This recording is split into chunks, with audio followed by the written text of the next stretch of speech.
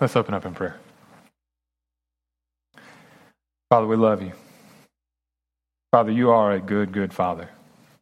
And Father, we thank you that you love us so much. Father, I pray that as we study your word, as I preach your word, that you would open our eyes and minds and hearts, soften our hearts to understand exactly what it is you have to say to us. And Father, that we would live differently because of it. Father, we love you and we thank you for your word to us. We thank you for giving your revelation to us. We thank you for giving your Son for us. In Jesus' holy and precious name we pray. Amen. So why are we here? Why do we exist? What's our purpose? This is not just a question that you think about. This is a question you feel.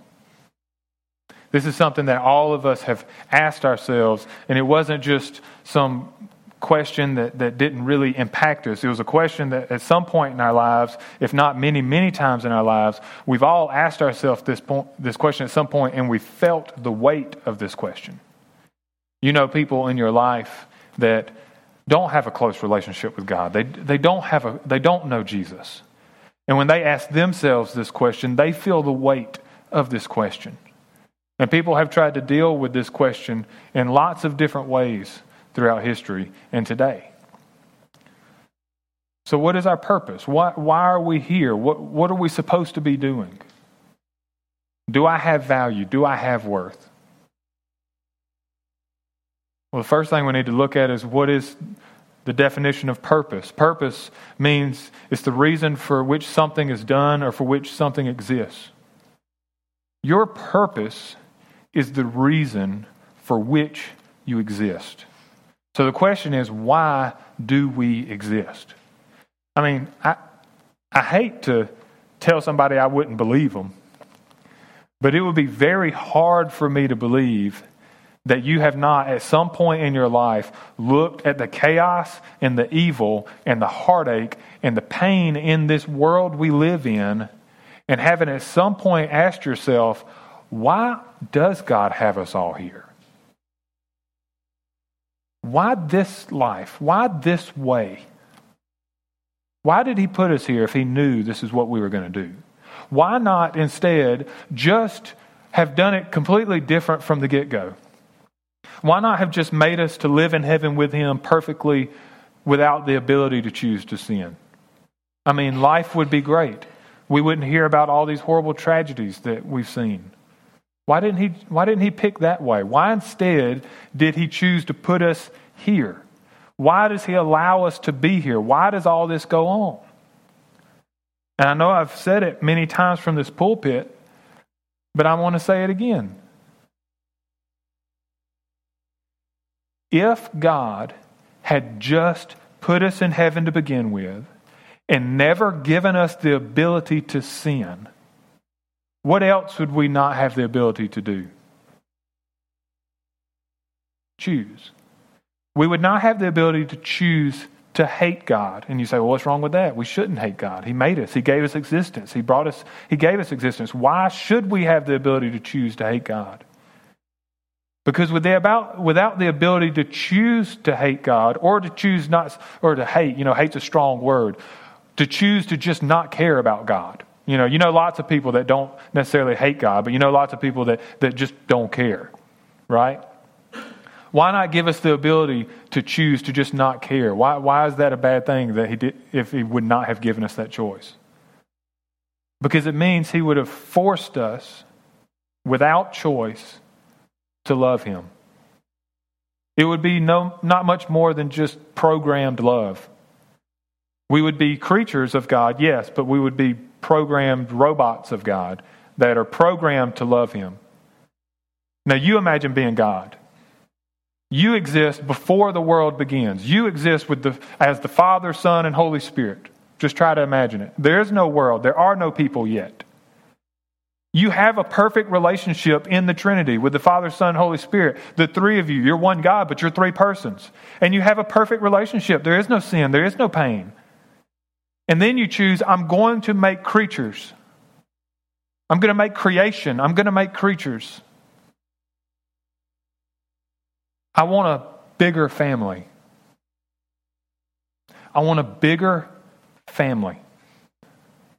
I'm going to create creatures that love me and that I love them and that we have a relationship together. I will be their father and they will be my children. If you created creatures that you forced to love you, that had no other choice, you as God would say to yourself, that love doesn't mean anything. It's pointless. Why make them and force them to love me if I know that love's not real? Why do it at all? So it's not why are we here? Why didn't he just make us to love him and be perfect in heaven to begin with? The reason we're here is because if he didn't give us a choice to hate him or love him or not care about him, then might as well just we not be here at all. We may not as well be in heaven at all. There'd be no point for us. What he's looking for is what's real. He's looking for real love. He's looking for a real relationship. Think about people in your life that love you. Think about somebody in your life that loves you. And I can tell you right now, that person doesn't have to love you. They chose to love you. That's why their love matters to you. I know you may think it's not true, but grandparents don't have to love their grandchildren. Your grandparents did not have to love you. You ask them, they say, well, I couldn't help it. But they don't have to. And the sad reality is there are lots of parents and grandparents in this country that do not love their kids and grandkids. They don't. You say, well, I can't imagine that. We grew up in Yatesville. I can't imagine that. It's true. When someone chooses to love you, their love means something. It's real love. And God looked at the options and he looked at the possibility and he said, I want a family made up of people who really love me, that I really love. And the only way to have real love is to give them the option to not love me so that they can choose to love me, because that's real love. Otherwise, they're just programmed robots. That's why we're here and not there yet. And that's a word of hope. Yet. When God first created Adam and Eve, he gave them a lifespan of 1,000 years. He shortened that to 120, and I'm so thankful. I would hate to know that the evil people in this world had the possibility to live 1,000 years. I would hate to know that I would have to live in this world with those evil people for 1,000 years. I'm glad that 100 is about my limit. I'm thankful for that. This world would be a lot worse off if he didn't shorten our lifespans. But he chose to only leave us here for such a short period of time. In light of eternity, when we're spending eternity with God, and it is perfect, with a loving Father and a loving family made up of brothers and sisters who really love each other, when we look back on our time on earth, it's going to disappear. It's going to be like we never even were here. It's going to be so short, it's just going to be gone. Even if we make it to the biblical age limit of 120 years old. He's only leaving us here for a short window of time. Colossians, why do you exist? You exist for Jesus. You exist for God. Paul said this to the Colossians. Colossians 1:15 through 20. He said this. He, being Jesus, is the image of the invisible God. You can't see God, but you can see Jesus. And Paul said Jesus was the image, the visible image of the invisible God, the firstborn over all creation. For everything was created by him in heaven and on earth, the visible and the invisible, whether thrones or dominions or rulers or authorities. Everything was created by who? Jesus.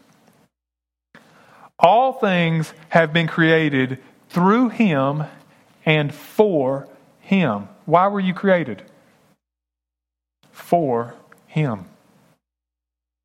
You were created for Jesus. That's your purpose. The purpose, the reason why something exists. Your purpose is you exist for Jesus. That's your purpose. He is before all things, and by him all things hold together. He is also the head of the body, the church. He is the beginning, the firstborn from the dead, so that he might come to have first place in everything. For God was pleased to have his fullness dwell in him, and through him to reconcile everything to himself, whether things on earth or things in heaven, by making peace through his blood shed on the cross. There it is, Colossians 1:16. All things have been created through him and for him. You were created for Jesus. You were knitted together by God. Psalm 139:13. For it was you who created my inward parts. You knit me together in my mother's womb. You were created, knitted by God individually, personally, for him. And we cannot miss sight of that. We cannot lose sight of that as the church. Every person was personally knitted together, created individually by God for himself. He did not create people just for entertainment. He did not create people just haphazardly. Every individual person he personally knew and created for himself. And God does not want you to perish, but to live with him forever. The Lord does not delay his promise, 2 Peter 3:9, as some understand delay, but is patient with you, not wanting any to perish, but all to come to repentance. How many people does God want to go to hell? 0. None. How many people does God want to repent and live? Every single person he knit together. Everyone. That's why Jesus came to earth. Luke 19:10, Jesus said, "For the Son of Man has come to seek and to save the lost." Jesus himself said, "I have come to seek after and to save the lost." He didn't say some of the lost. He didn't say the lost that I choose to save. He didn't say only the lost that I decided I wanted. He said the lost. For God so loved the world. Every person. He sent his son. Every person. Jesus wants us to be with him for all eternity. John chapter 17, Jesus prayed. We only have just a few handful of prayers by Jesus recorded in the scriptures, but this is the longest that we have of his. He prayed, and I want you to we're going to skip the middle part, because in the middle part he was praying specifically for the 12 apostles, his disciples. But just for time, we're going to skip that. But I want you to hear what he had to say. 17:1-5, Jesus spoke these things, looked up to heaven, and said, "Father, the hour has come. Glorify your Son, so that the Son may glorify you, since you gave him authority over all flesh, so that he may give eternal life to everyone you have given him. This is eternal life, that they may know you, the only true God, and the one you have sent, Jesus Christ." Jesus said, this is eternal life, to know God personally, intimately, closely. Why? Because he made you for him, to know him, to spend eternity with him, to have a relationship with him forever. And it doesn't get any better than to know him. I have glorified you on the earth by completing the work you gave me to do. Now, Father, glorify me in your presence with that glory I had with you before the world existed. Imagine the picture. Jesus with the Father before the creation, and he said he had this immense, immaculate, amazing glory. Jesus just had this glory, this radiance about him, this perfection about him, this undeniable, just awe-inspiring, fall on my face presence with God. And then the scripture says that Jesus laid himself down, laid those things down, let go of the things that made him perfectly equal with God, didn't grab hold of it, humbled himself and became a man. And we didn't recognize his glory. We didn't recognize his beauty. We didn't recognize his holiness. And we treated him with contempt, and we murdered him. And Jesus is saying right before he's about to go to the cross and he's praying, he says, give me that glory that I had with you before the earth existed. And he goes on and he prays about his disciples. But then after he prays about his 12 apostles, then he actually prays for you. For me, for us. Starting in verse 20. He said, I pray not only for these, but also for those who believe in me through their word. I'm praying specifically for all of those who will come to believe in me through the gospel message. May they all be one. May they all be one. As you, Father, are in me and I am in you, may they also be in us, so that the world may believe that you sent me. I have given them the glory you have given me, so that they may be one as we are one. I am in them and you are in me, so that they may be made completely one. Are you starting to see a pattern of what he's praying for us? He's praying that we would be unified, united, one in love. That the world may know you have sent me and you loved me as you have loved them as you have loved me. And that's just, for someone who recognizes that I'm a sinner and I'm fallen and I've rebelled against God, and Jesus never has from the beginning of creation, that he is God in the flesh, to read that God, the Father, loves me as he loves Jesus should be all I need to hear the rest of my life. I don't need to have any more scripture. I don't need anything else. To know that the Father loves me, who came to believe in him through the gospel, in the same way that he loves Jesus. I should never doubt him again. I should never doubt his goodness for me. I should never doubt his protection over me. I should never doubt his care for me. No matter what I go through in this life, I should never, ever, ever, ever doubt his love for me. Because to doubt his love for me is to doubt his love for Jesus. It can't happen. It can't happen.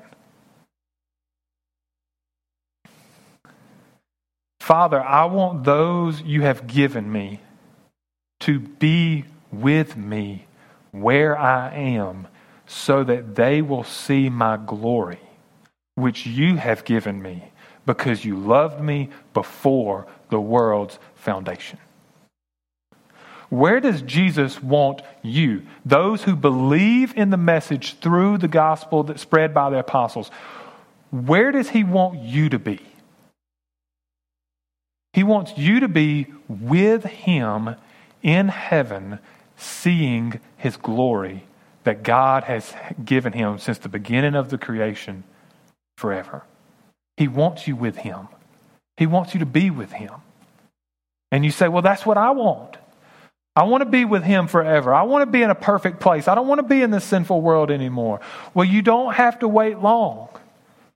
Hold on. Don't give up. He wants you with him. And he's not going to keep you here long. 100 years, honestly, is really not that long. It feels so long to us sometimes. It does. But that's when we have to get our mind off of where we are and what we're in. And we have to get our mind onto where we're going and how long we're going to be there.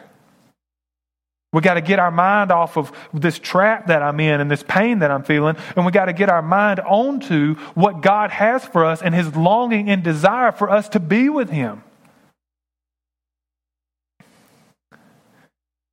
Righteous Father, the world has known you. However, I have known you, and they have known that you sent me.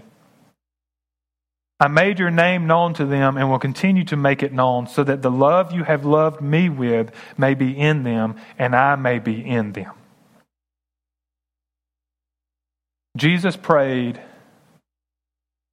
that we would have a relationship with Him, that we would be united and would be one as the body, as the church. And in so doing, our love for each other will show the world that God and Jesus is real. So we are made to love Him and to love each other.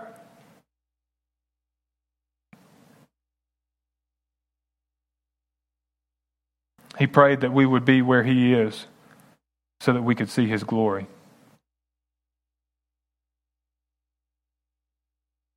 In Mark 12, 28 to 31, Jesus was asked, what's the greatest commandment for us to do? One of the scribes approached when he heard them debating and saw that Jesus answered them well. He asked them, which command is the most important of all? Jesus answered, the most important is, listen, O Israel, the Lord our God, the Lord is one. Love the Lord your God with all your heart, with all your soul, with all your mind, and with all your strength. The second is love your neighbor as yourself. There is no other command greater than these.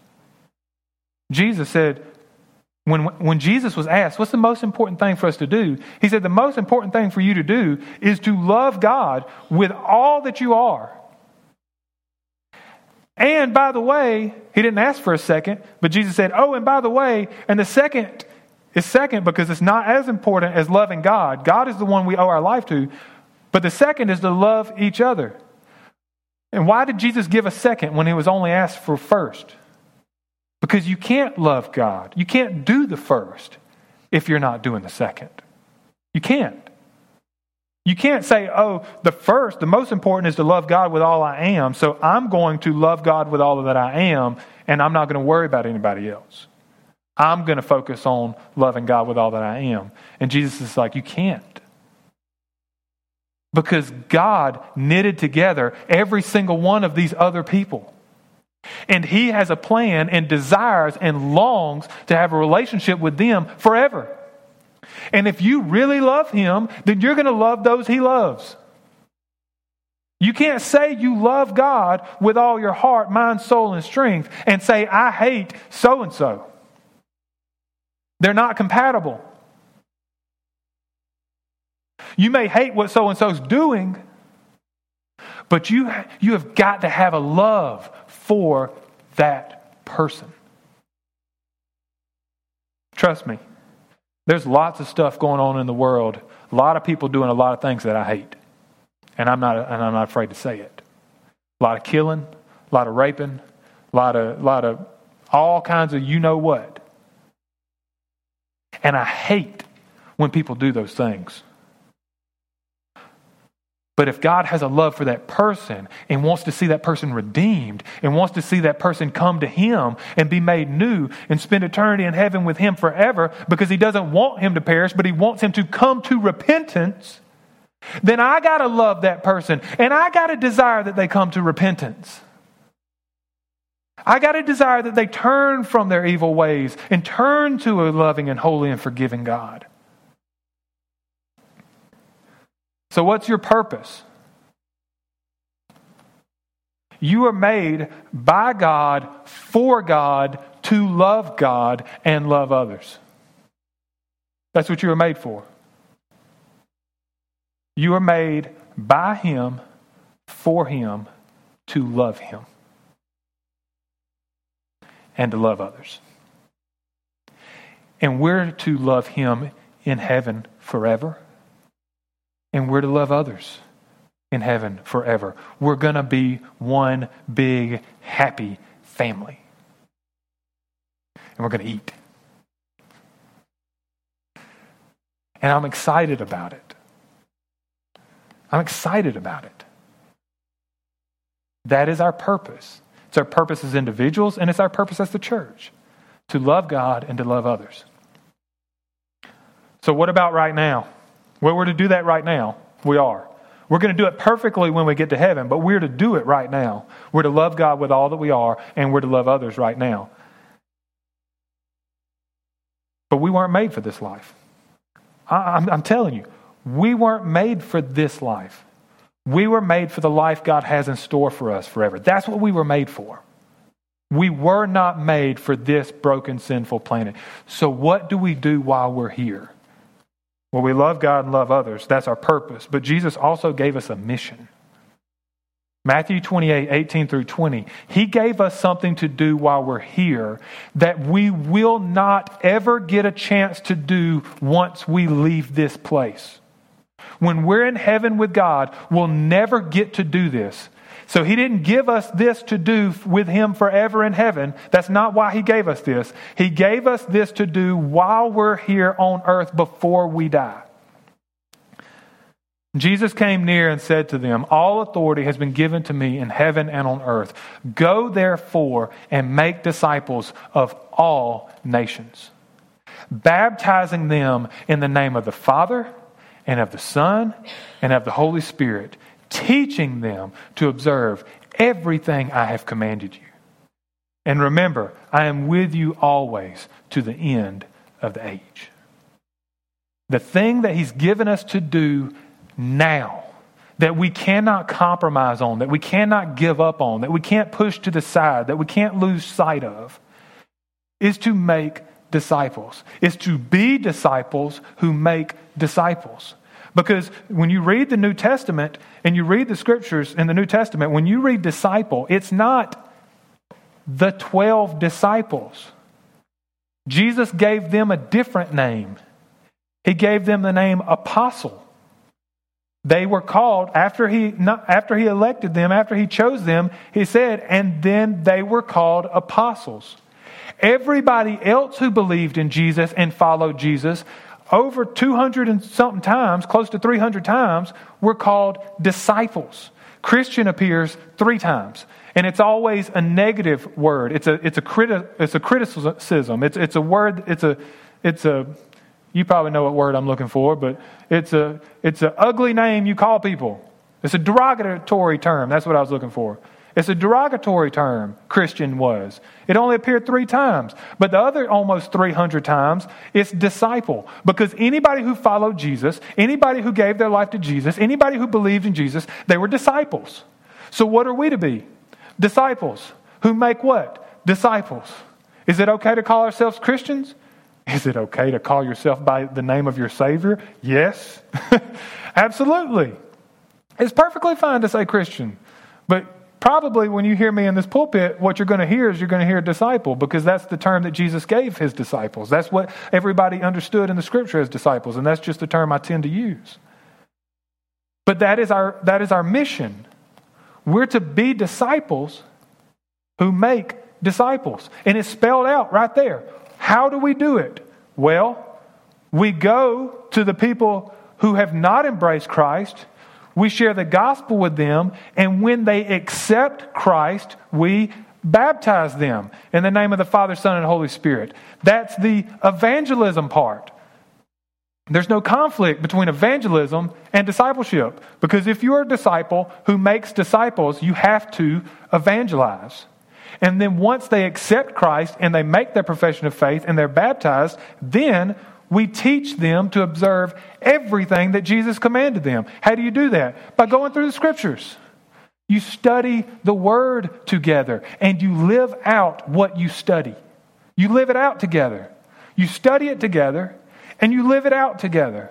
And what do we see the New Testament church doing? What do we see all the disciples do when the apostles went out and shared the gospel and the church grew? We saw them studying the Word weekly together and going out and living it together by loving each other and loving others and loving God.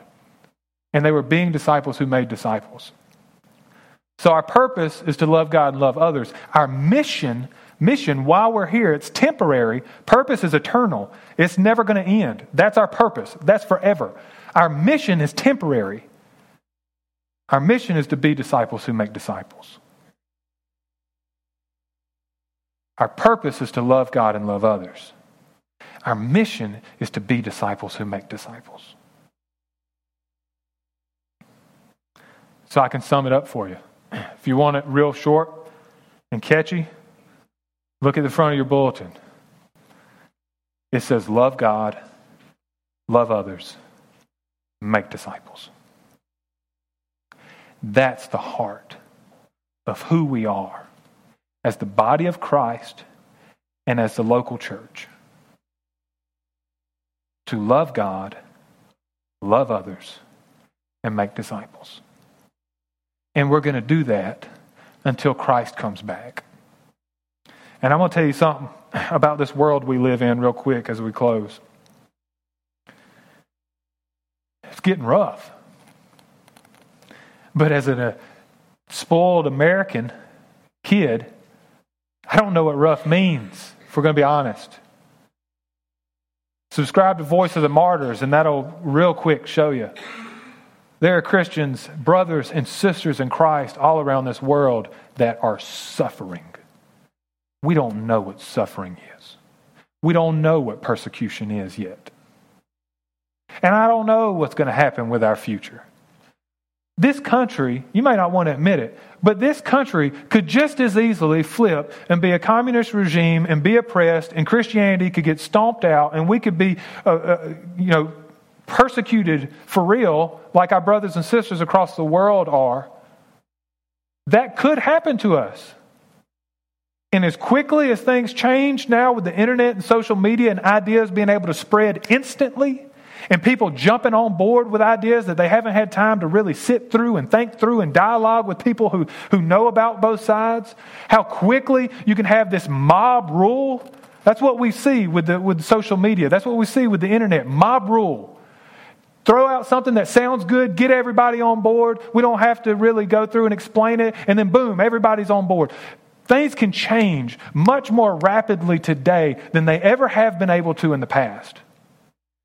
So could all that happen in my lifetime? You better believe it could.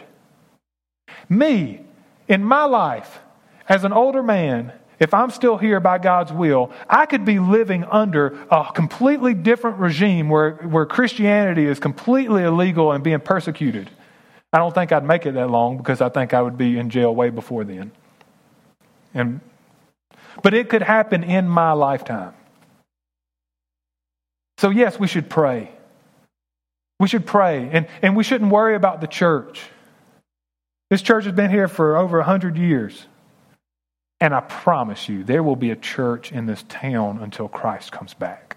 It may not be a building. It may not be a location. It may not be a public place that we can gather. But the church is not the building. The church is those who hold on to the Word of God at risk of life.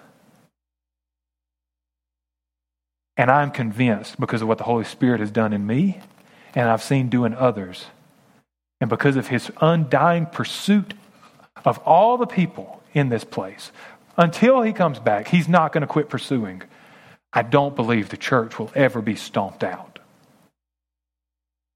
We must do all that we can to love God, love others, and make disciples so that when I'm long dead and gone, and I've been gone for a long time, the church is still here. Because that's what Paul did 2,000 years ago, and the church is still here. Let's pray together. Father, we thank you that you pursue us no matter what, that you long to be with us, that you created us for you. You created us for you, to be with you, to have relationship with you, to love you, to be your son and your daughter, and for you to be our Father. And that just blows my mind. I am so thankful Father, I love you. And Father, I know that you love me, and I know that you love every person in this place, and I know that you love every person that you knitted together, every person on this planet.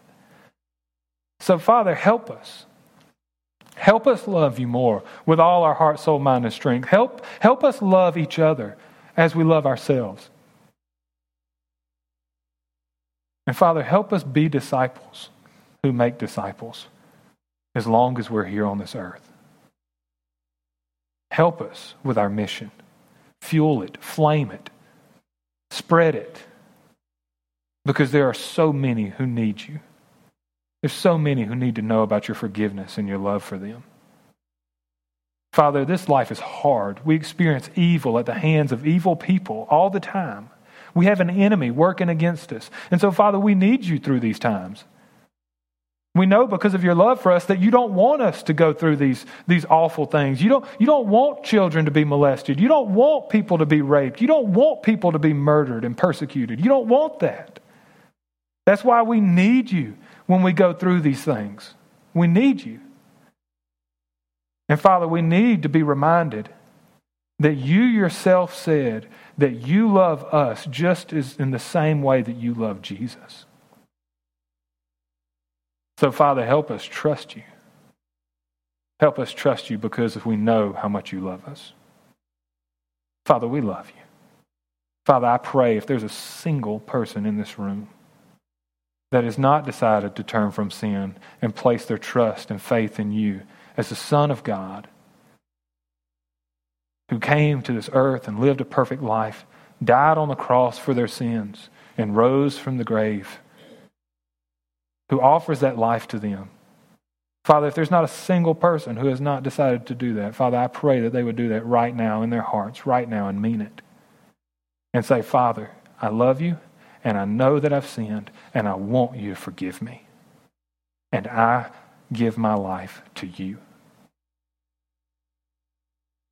Father, I pray that we as the church will make you proud as a church, that our love for each other will be evident to the world, and our love for them will be known. We love you, Father. We thank you for your love for us. In Jesus' holy and precious and eternal name we pray. Amen. Would you please stand and join us for this last song? Amen. So glad to see all y'all's faces today. I want y'all to know, not just as your pastor, but as your brother in Christ, I love you. I'm looking forward to all of eternity, spending it with you from here on out, and eating all that good food together in heaven. And I've already been enjoying it now, so thank y'all for being such a good family, being such a good church family. I love y'all very much. Keith, would you close us in prayer?